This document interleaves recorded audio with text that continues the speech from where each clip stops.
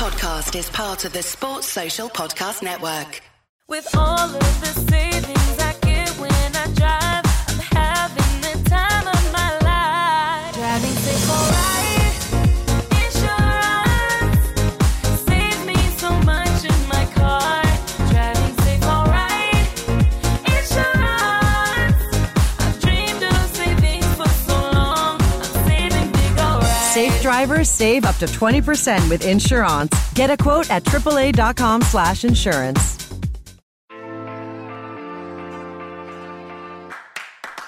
Hello and welcome to this episode of the Foot Weekly podcast. A bit of a different one because it's actually my birthday on the day that we normally record. And over the last many weeks, there have been plenty of good segments, particularly on gameplay, that haven't quite made the cut because of time reasons, but are still really good. And so I thought this would be a great opportunity to get those out there. First of all, though, I'm going to be speaking to Eurogamer journalist Wesley Yin-Poole, who's been across the EA lawsuit that was filed in California around dynamic difficulty and scripting. He's going to fill us in on what went down. Right then, I'm your host Ben. You're listening to the Foot Weekly podcast, brought to you by our supporters. First of all, Wesley Yin-Poole of Eurogamer.net. Welcome to the pod. Hello, lovely to be here. Great to have you. Thanks very much for jumping off work and jumping straight on the pod. Really appreciated. Yeah, no, I'm excited. Looking forward to it. Let me start off by giving a little bit of background here on scripting, dynamic difficulty, momentum, handicap, etc. I've spoken about it before, but the idea is that with scripting, the game has essentially predetermined the outcome of a game and is going to make you lose no matter what you do. And also the other side of that is the dynamic difficulty, which we'll get into, but is sort of the idea that they can shift and change the game as you play it to make it more difficult so that you have worse outcomes. Now, while this sounds very tinfoil hat, and of course a game that is based on real football is going to have a lot of randomness in it, and people like to see patterns and shift blame too, but despite EA coming out and denying the existence of this, it isn't total tinfoil hat because there was a patent filed by EA around this idea of introducing dynamic difficulty to their games, and I suppose, Wesley, that is where a lot of this speculation stems from. Yeah, the patent itself is relatively old. It's they successfully had it approved a few years ago now. It was picked up a couple of years ago by the wider FIFA community, who looked at what the detail of dynamic difficulty adjustment was in the patent and sort of traced a line from that into how it might work in Ultimate Team. And I don't not necessarily blame the FIFA community for seeing this and doing that, because if you see like a big company like EA secure a patent, this isn't a patent that they're sort of waiting for approval on, or something people suspect that they have a patent on. They do have this patent. I think you can reasonably imagine how that might apply to Ultimate Team. Like they talk about, they don't specifically say FIFA, but in any game. And they talk about, providing extra speed to an in-game character, for example, improving the throwing accuracy of an in-game character, what has throwing in it, or FIFA has throwing in it, improve the distance or height that the in-game character can jump. FIFA characters jump all the time. That's a key part of the game. Just the responsiveness of the controls, what the FIFA player is constantly complaining about, responsiveness of the controls. Adjustments may additionally or alternatively include reducing the ability of an in-game character rather than improving the ability of the in-game character. Now, you read this and you think, God, that could very easily make sense in the context of playing the game of FIFA. Now, why would EA want to have this tech in their game in the first place? Well, it's all about maximizing a player's engagement through the entire game. Now, that's a kind of like vague statement to make, but what that really means is keeping people interested. So if they're like playing the game and they're a bit bored, they might turn it off, right? I mean, that's what people do.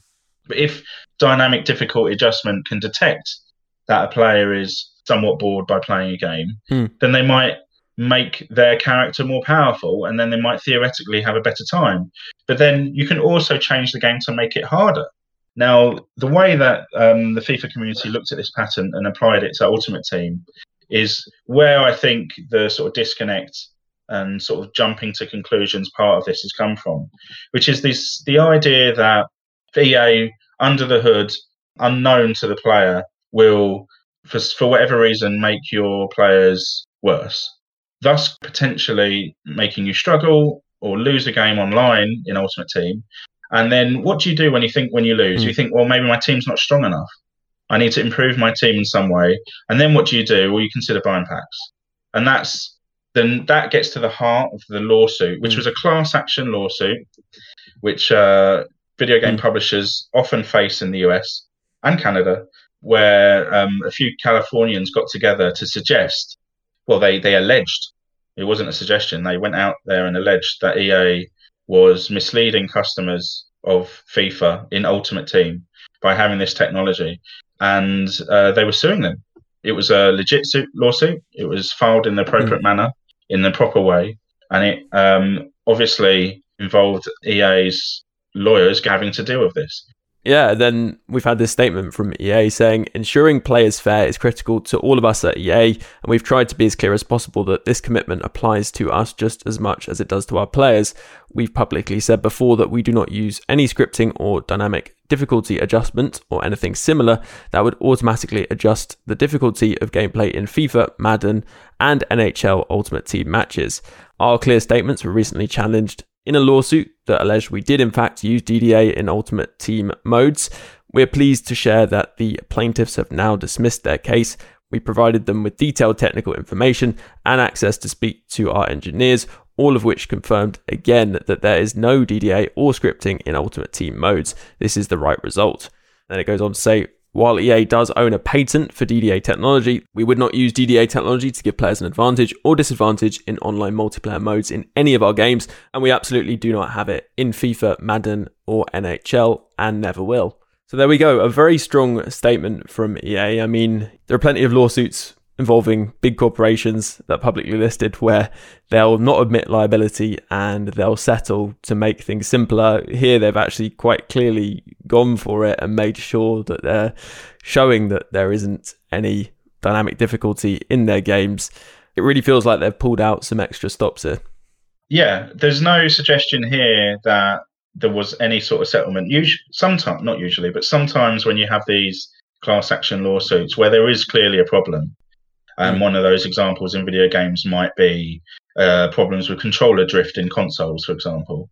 You might get a settlement where the plaintiffs are given an undisclosed fee and it just all goes away. This isn't like that.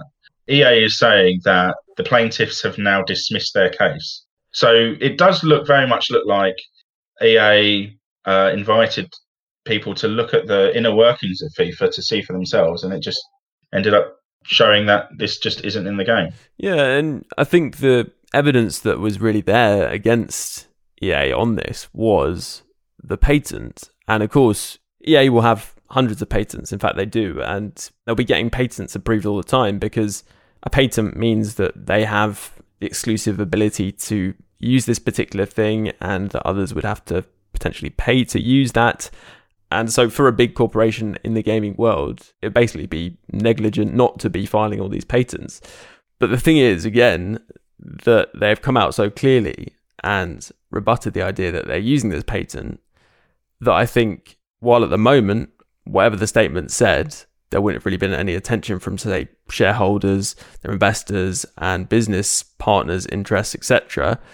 If it came out after such a forceful statement that dynamic difficulty actually was in the game, it sort of leaked out, as these things probably would, that would then be a catastrophe. And so their legal team PR would not be allowing a statement as forceful and clear as this, and of course allowing these plaintiffs to see the code, to speak to engineers, all this kind of stuff, if there was a chance that it was there. And I think that is quite clear to me.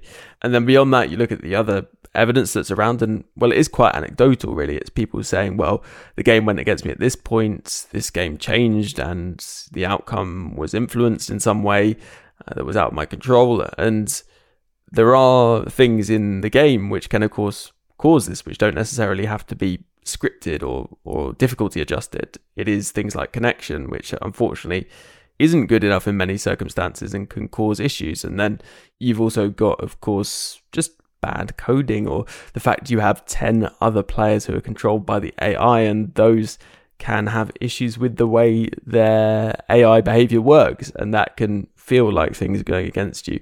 And then, of course, you've got the tactical tweaks that you might do, say turning on team press. I've had opponents message me saying, oh, that game was scripted, I was always going to lose that second half sort of thing, and actually it's because you turned on team press and they haven't been able to cope. So that is a thing, definitely, people shifting the blame. But also I think, as mentioned earlier, it's important to remember that as a football simulator, it needs to involve a lot of randomness. Honestly, the game wouldn't be fun, I think, if it didn't. And that, I suppose, is probably the main thing, Wesley, that they would point to as being the cause of people's belief that this dynamic difficulty or scripting is in the game, when actually they may be slightly wrong, because I imagine connection and coding issues are probably even more of a factor. Yeah.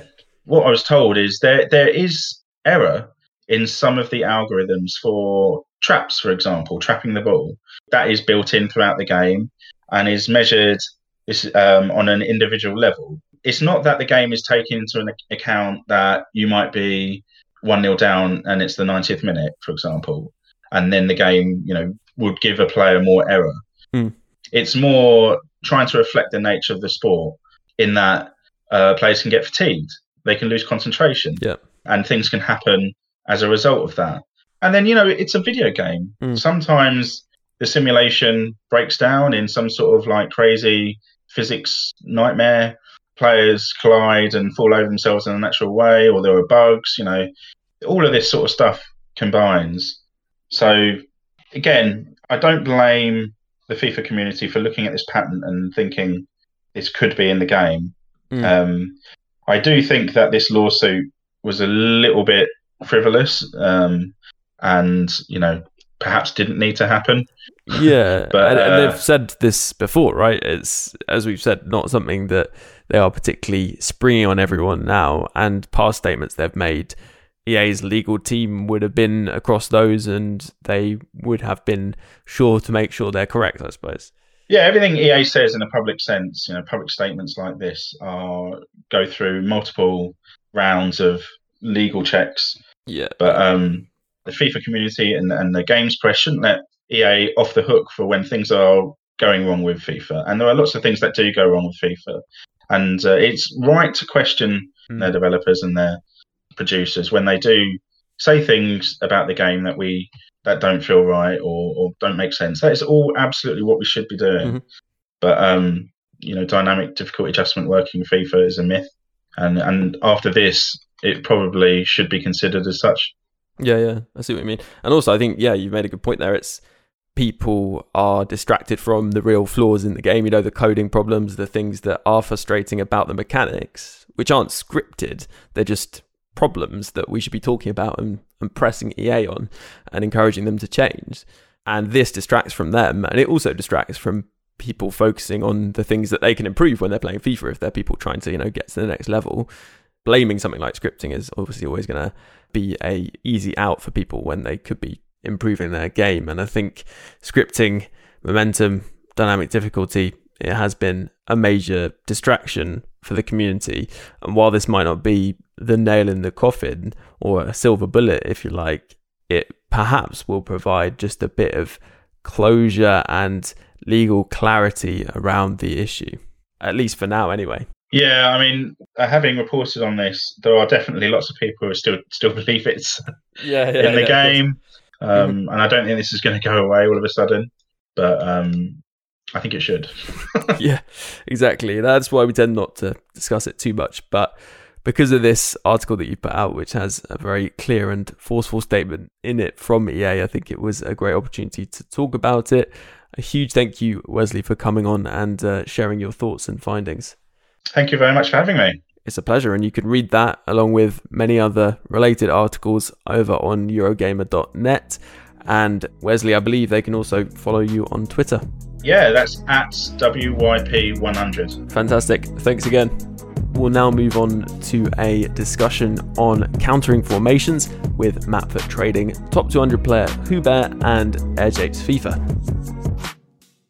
The three of you are obviously extremely good players and probably don't feel the need for this so much, but it's something that I always do, and I cannot resist a question on it. Lars Broderson says, do you have a go-to formation/tactics when you identify the opponent is playing a certain formation? Like when you see people playing the 4-1-2-1-2 narrow, do you jump into the 3-5-2 or similar? In general, I'd really like to hear how you counter certain formations, and he's saying the 5-3-2, 3-5-2 and 4-3-3 and so on. I mean, in terms of people playing, and this is a kind of twist on the 5-3-2, I suppose, but 3 at the back's like 3-5-2. There are ways of taking advantage of it. Matt, first of all, maybe do you have a particular formation that you might switch to if someone was playing a 3 at the back? I don't really take note too much of formations. I've focused more on maybe the play style and, certain patterns of play they tend to exploit. It's definitely something to, make a note of. If you realise they're playing a 3-5-2, you obviously look at the wingers to see if you can get those 1v1s against the outside centre-backs. But most of the time, I'll just focus on my own play style, and when defending, I'll focus more on sort of their typical patterns of play. Do they like to exploit a certain skill move, or are they, trying to use the long through ball? Are they trying to do like X, Y, Z? Yeah, I think that's good advice, because I went through a phase of basically being like, okay, my opponent's playing this formation, I know this formation's stronger against it, which does work to an extent. Like, it was a slight advantage, but as a result, I was just constantly flicking through formations and not really having any consistency to my play.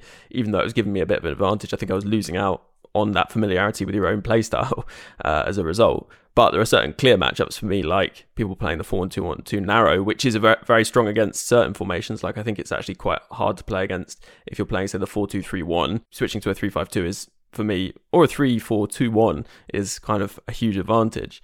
But I suppose, talking about 3 at the backs and how to play against them, I think, Japes, that the 4-3-3 is actually quite strong against 3 at the back formations, just because you've got actually, Hugh kind of talked about it when talking about the 5-3-2. It has that 3 up front, the left wing, right wing striker that matches up quite well against a 3 at the back, Japes. The 4-3-3, I think you can make it match up well against any formation. I mentioned it before, but like what I'm looking for is if I'm looking for somebody that's playing a 4-4-2 or a 5-3-2, 4-1-2-1-2, 4-2-3-1, whatever, my main considerations are how to tweak my formation to counter in some ways what they're doing. So I'm looking at switching the CDM's instructions to, like, the CDM on man mark against a 4-2-3-1 is amazing. Like, if you have a quick CDM like Phil Blum or Conte or whoever it might be, they just basically mark their attacking mid, Neymar or whoever it is, like straight out of the game and make them super ineffective. And so when they do try to counter, they oftentimes have like a lone striker set up against your 2 center backs, and you sort of just laugh as you take it away from them every time. When you're playing against a 4-4-2, you don't want your CDM on man mark because he's going to get confused and there's nobody really kind of in that midfield role for him to mark. So you want to tell him to cut passing lanes and prevent that little like 1-2. And then, the other thing is on the fullback, sometimes if a person is playing with their wide players on stay forward, like sometimes you need to tell your fullbacks to stay back so you don't get hit on the counter too easily. But, I like having my fullbacks attack. So that's kind of like a last ditch effort for me if I'm really getting burned out wide. Yeah, that's good advice. And Hugh, anything to add on this? Not too much against, 5 or 3 at the back, but one at least anecdotal bit of evidence that I would say for changing tactics is there's this one guy who I play almost every weekend who plays 4-3-1-2, and he uses real strikers like Inform Rashford as his wide CMs, and he leaves his front 3 on stay forward. He plays long ball, and all he does is just spam through balls. And I think this guy is maybe like a gold 1 player, but I have never struggled against someone so consistently like him. Like I've had better games against pro players just because the way he plays is just, it's almost like nonsensical, but like it just works so well. And every time I play him, I'm like flipping through tactics and trying everything, and it's like 6-5 every time. And this weekend, I realized that when I was changing to 4-2-3-1, a bit more stable to try to block the counter, that then I wasn't able to play out of pressure as well. So really all I did was I went back to the 4-3-3. I put the fullbacks on stay back, and I put the CMs that go forward on stay on the edge of the box, just so they're a little more prepped to deal with the counter, because he had 3 CMs, so we'd be right there. And then just triggering their runs manually when I felt it was safe to do so, and managed to finally win in extra time. But I think sometimes it's more of just countering what your opponent is good at doing rather than the formation itself. You know, you could play 4-1-2-1-2 with a really narrow, just, you know, tiki-taka passes, or you could play it like this guy with CMs running wide, long balls, spam through balls. So you can't just say that, you know, one tactic counters one other tactic every time. It's just more of making sure you're solid in the ways that the opponent is threatening, and then finding a way to, you know, still attack, not just leaving everyone back to block.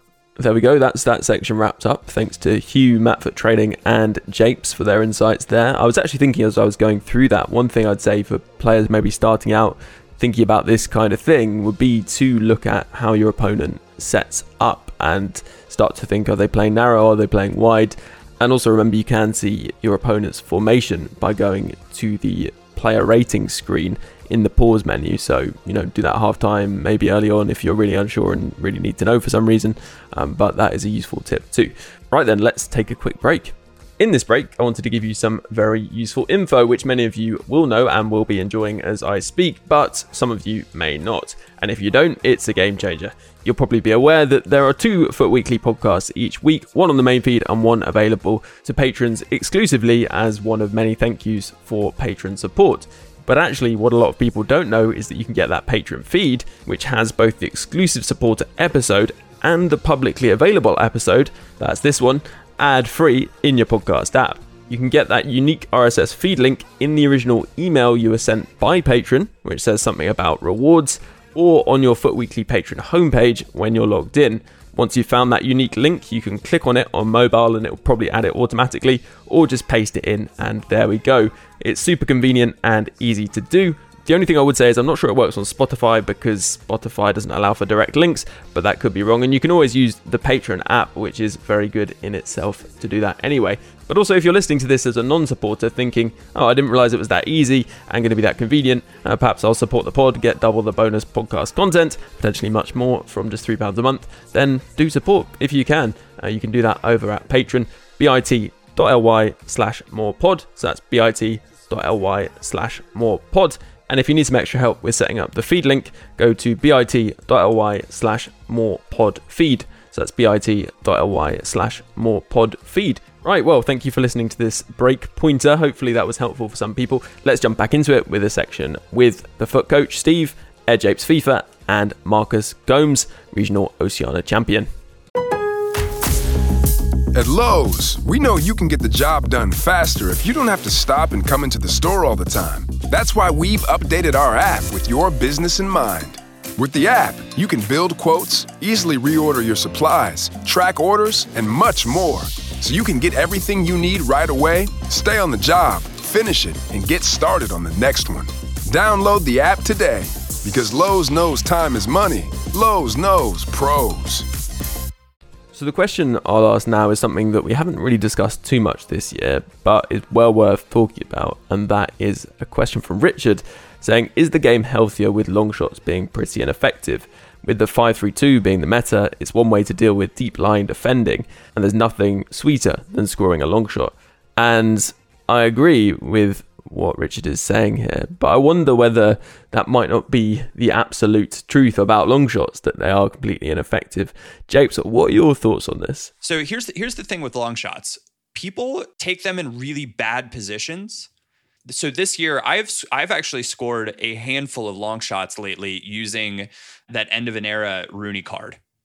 And it's not something that I really was doing beforehand. Or like before recently, but like the dude's got baseline 99 shot power and like 94 long shots. And I think when you're saying long shot, like I'm saying probably anywhere, not just like outside the 18-yard box, but like maybe 5 yards outside the 18-yard box, right? And people taking long shots isn't even in their vocabulary in the right place. And what I would say is like when people say, oh, long shots are ineffective, one, who are you shooting them with? And two, how many have you actually taken to see what's effective and what's not effective? Because I've actually found like Rooney with long shots and even the team of the year, Joshua Kimmich as well, against like Nick Pope, quite good, surprisingly good. Yeah.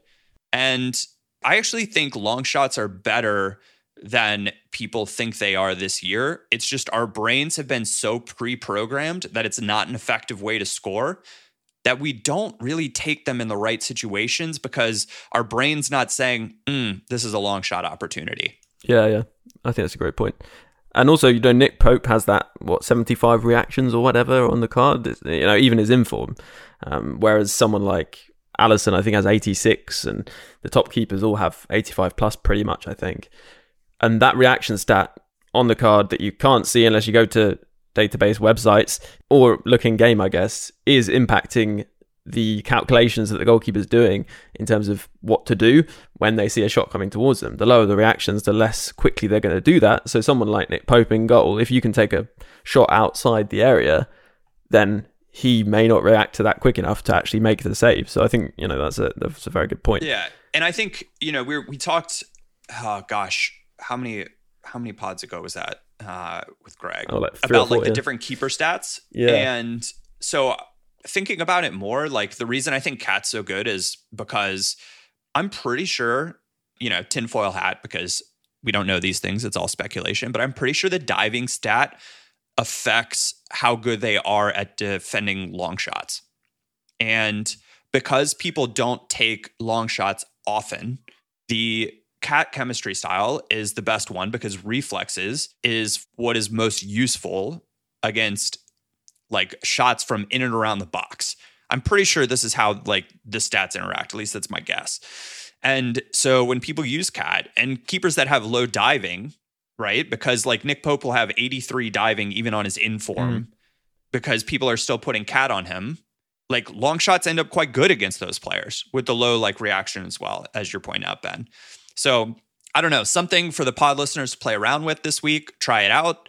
Use a power shot, shoot it across the keeper. You'll get dip if you have a player that has high shot power, high long shots. That's a good point. I think, I absolutely agree that a lot of people have ruled out long shots without necessarily taking too many. And I think it was Example who was on the pod saying he loves a finesse shot from distance and that can be really effective. Marcus, anything to add on long shots yourself? So it's very interesting. I do take decent amount of long shots, especially with like players like I don't have Rooney, but I have Bruno, so it's very similar impact where if the space is open, I will shoot it. But I think like in terms of longer distance, I think finesse shots is something I've started to get into my game.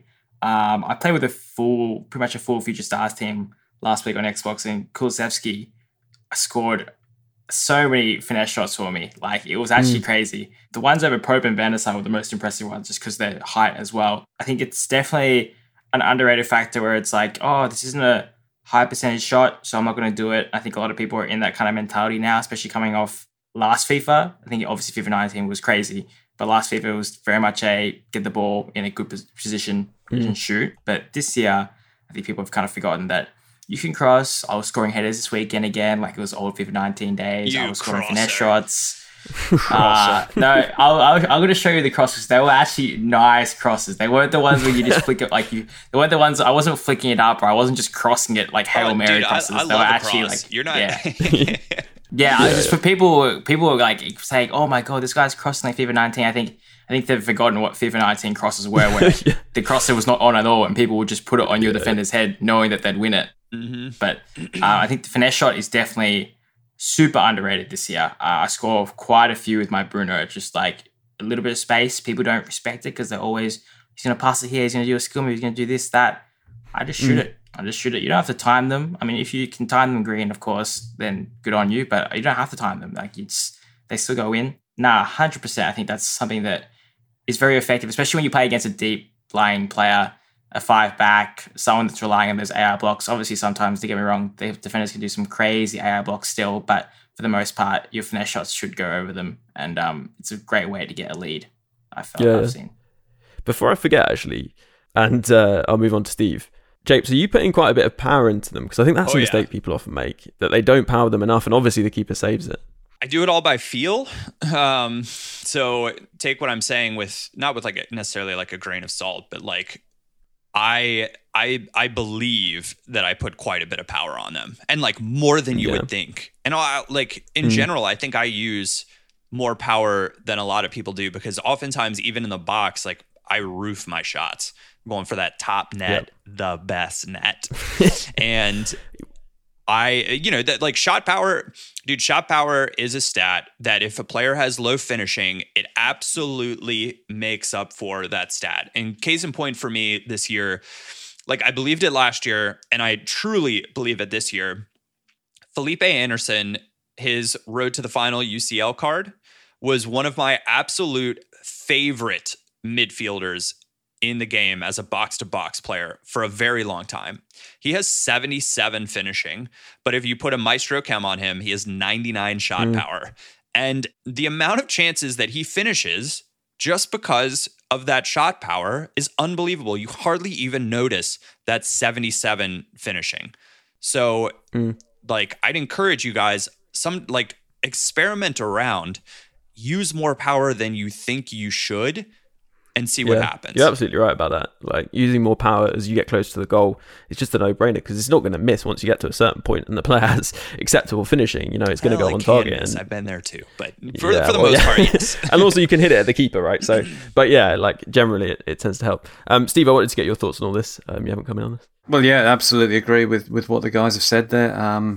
Perhaps the reason people have the perception that it's not so effective at breaking down people who are sitting deep is because maybe they're not actually sitting deep, if you see what I mean. If somebody does have pretty high depth, they will tend to close down long shots more than if they're on low depth. So that may alter people's perceptions, but long shots are definitely effective at people who are legitimately on low depth. It's often just a case of working it around and finding that pocket of space and getting a midfielder into it. And again, back to custom tactics, really. If somebody's playing that way, you need to make sure that you've got midfielders getting forward. If they're all just staying back, then you're limiting the amount of shooting opportunities that you're going to get from long range, really.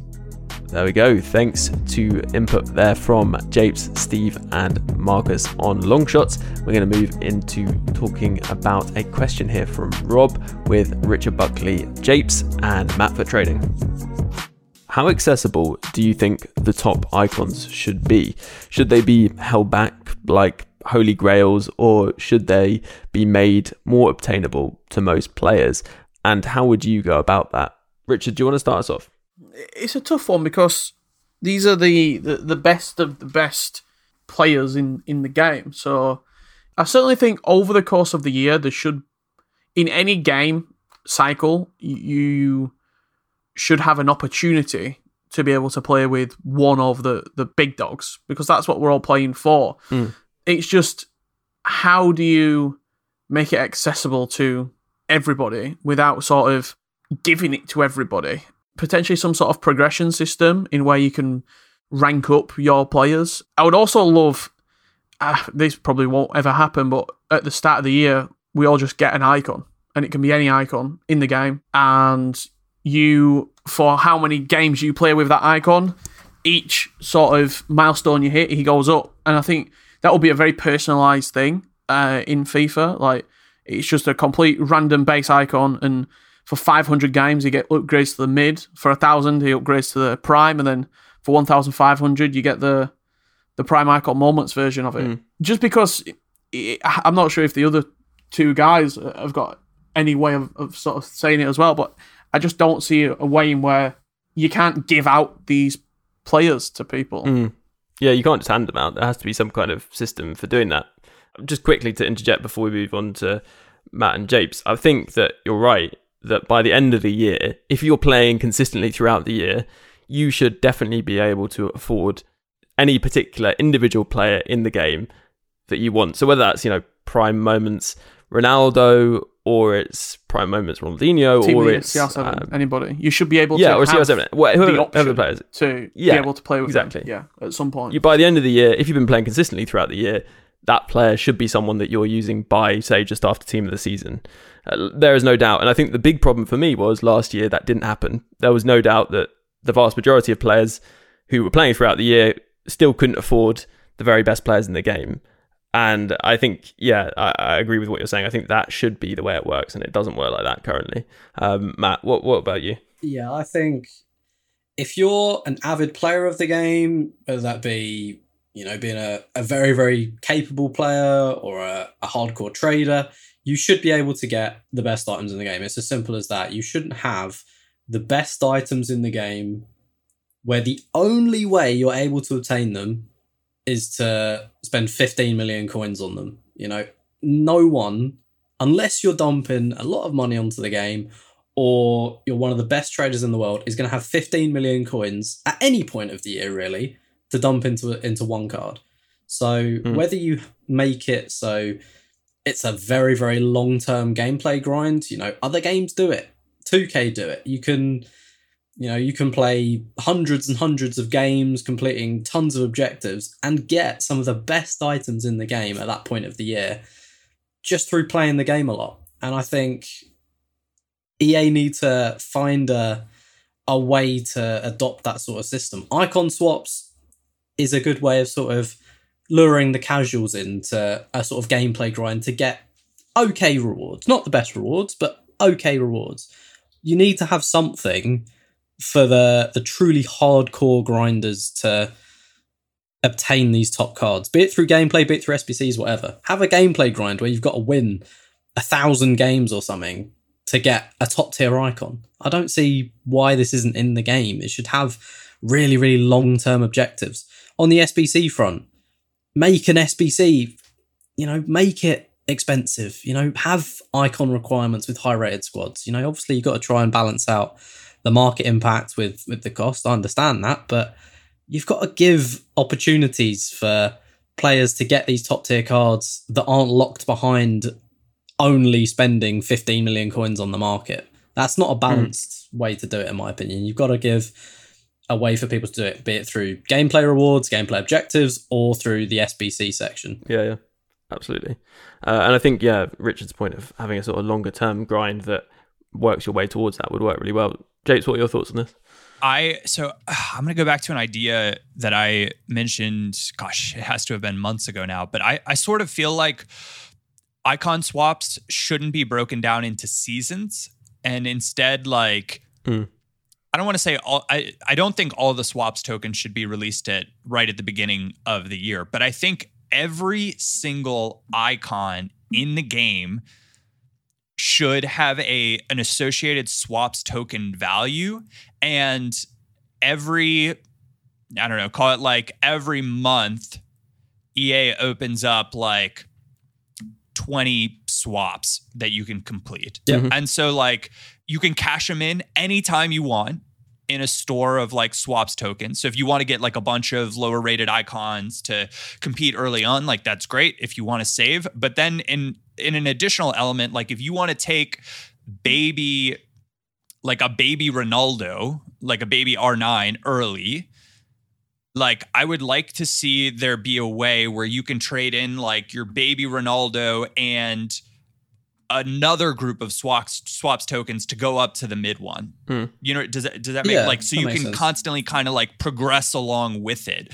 But to me, I just feel like it needs to be a catalog of every single icon in the game, and swaps should be released right from the beginning with objectives that never expire. Yep.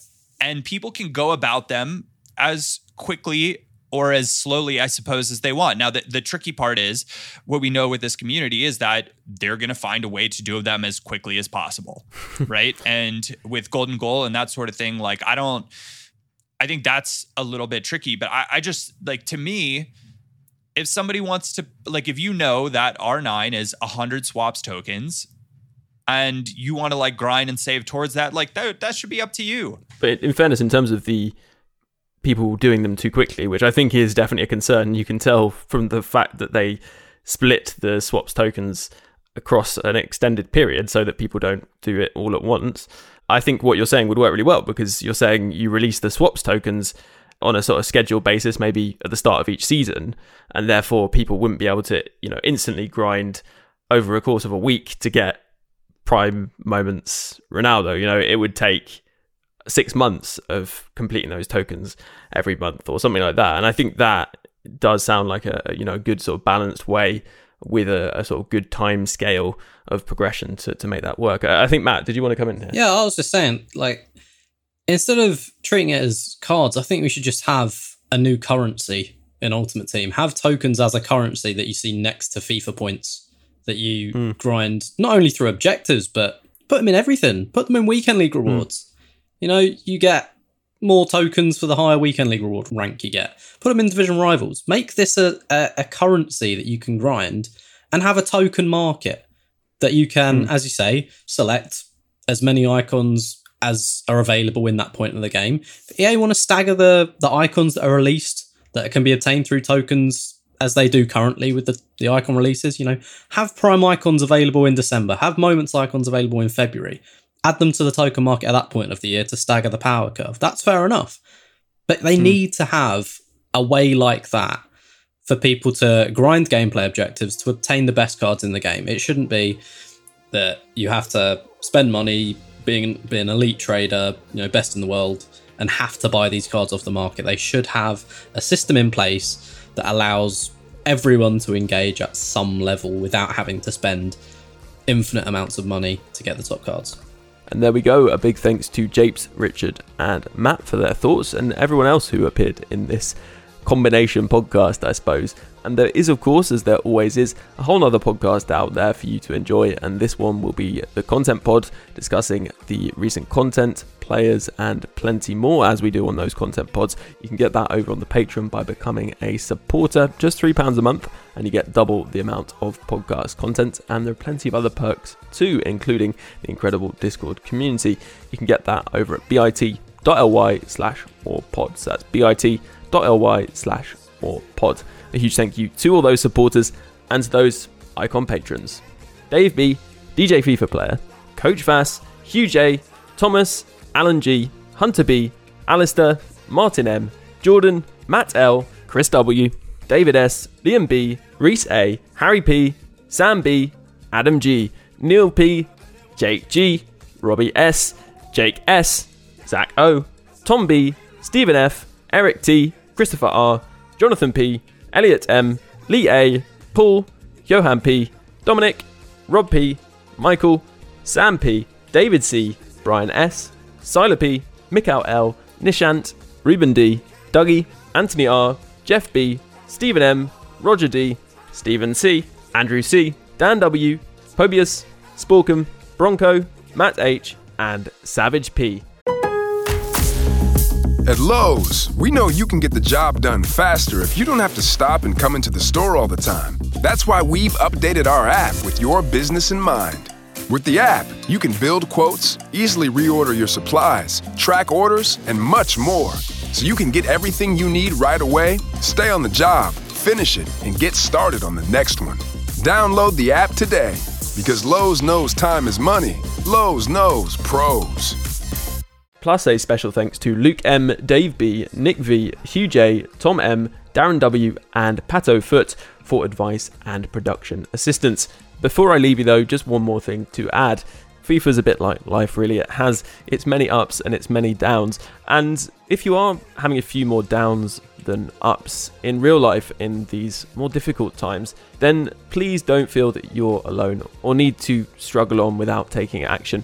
If you go to thecalmzone.net, there's loads of resources, advice and support, or even just a chat available to anyone who needs it. If it sounds like it could help you, then head over to thecalmzone.net.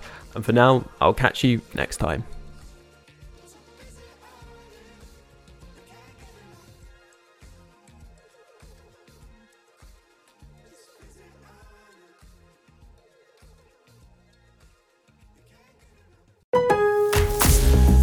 At Lowe's, we know you can get the job done faster if you don't have to stop and come into the store all the time. That's why we've updated our app with your business in mind. With the app, you can build quotes, easily reorder your supplies, track orders, and much more. So you can get everything you need right away, stay on the job, finish it, and get started on the next one. Download the app today, because Lowe's knows time is money. Lowe's knows pros. Sports Social Podcast Network.